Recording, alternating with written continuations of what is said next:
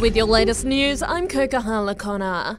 Concerns this morning, the federal government has broken an election promise not to touch super. The tax rate for those with balances above $3 million will essentially double from 2025, but that'll affect only around 80,000 wealthy Australians. Assistant Treasurer Stephen Jones says there'll also be plenty of time for debate before that even happens. It won't be implemented till after the election. Plenty of time to work through all the details of this and for people to cast an opinion on it. The impact of those very generous tax concessions on the overall budget is large. When this was brought to our attention, any responsible government would have to deal with it.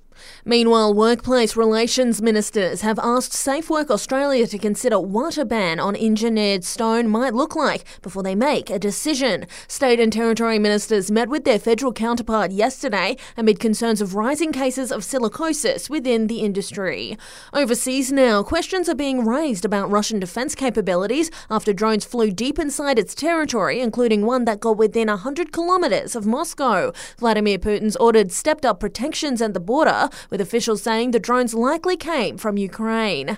Back to Canberra now. The speed at which house prices are declining has started to slow down, according to two reports. CoreLogic says February saw the small drop in prices since May last year, while PropTrack's new data indicates that Canberra house prices didn't actually drop at all. PropTrack senior economist Eleanor Creagh says the low number of properties on the market is creating competition, with a 50% drop in listings compared to the 5-year average. Those low stock levels are in some way helping to insulate home values, with buyer demand being concentrated around fewer listings.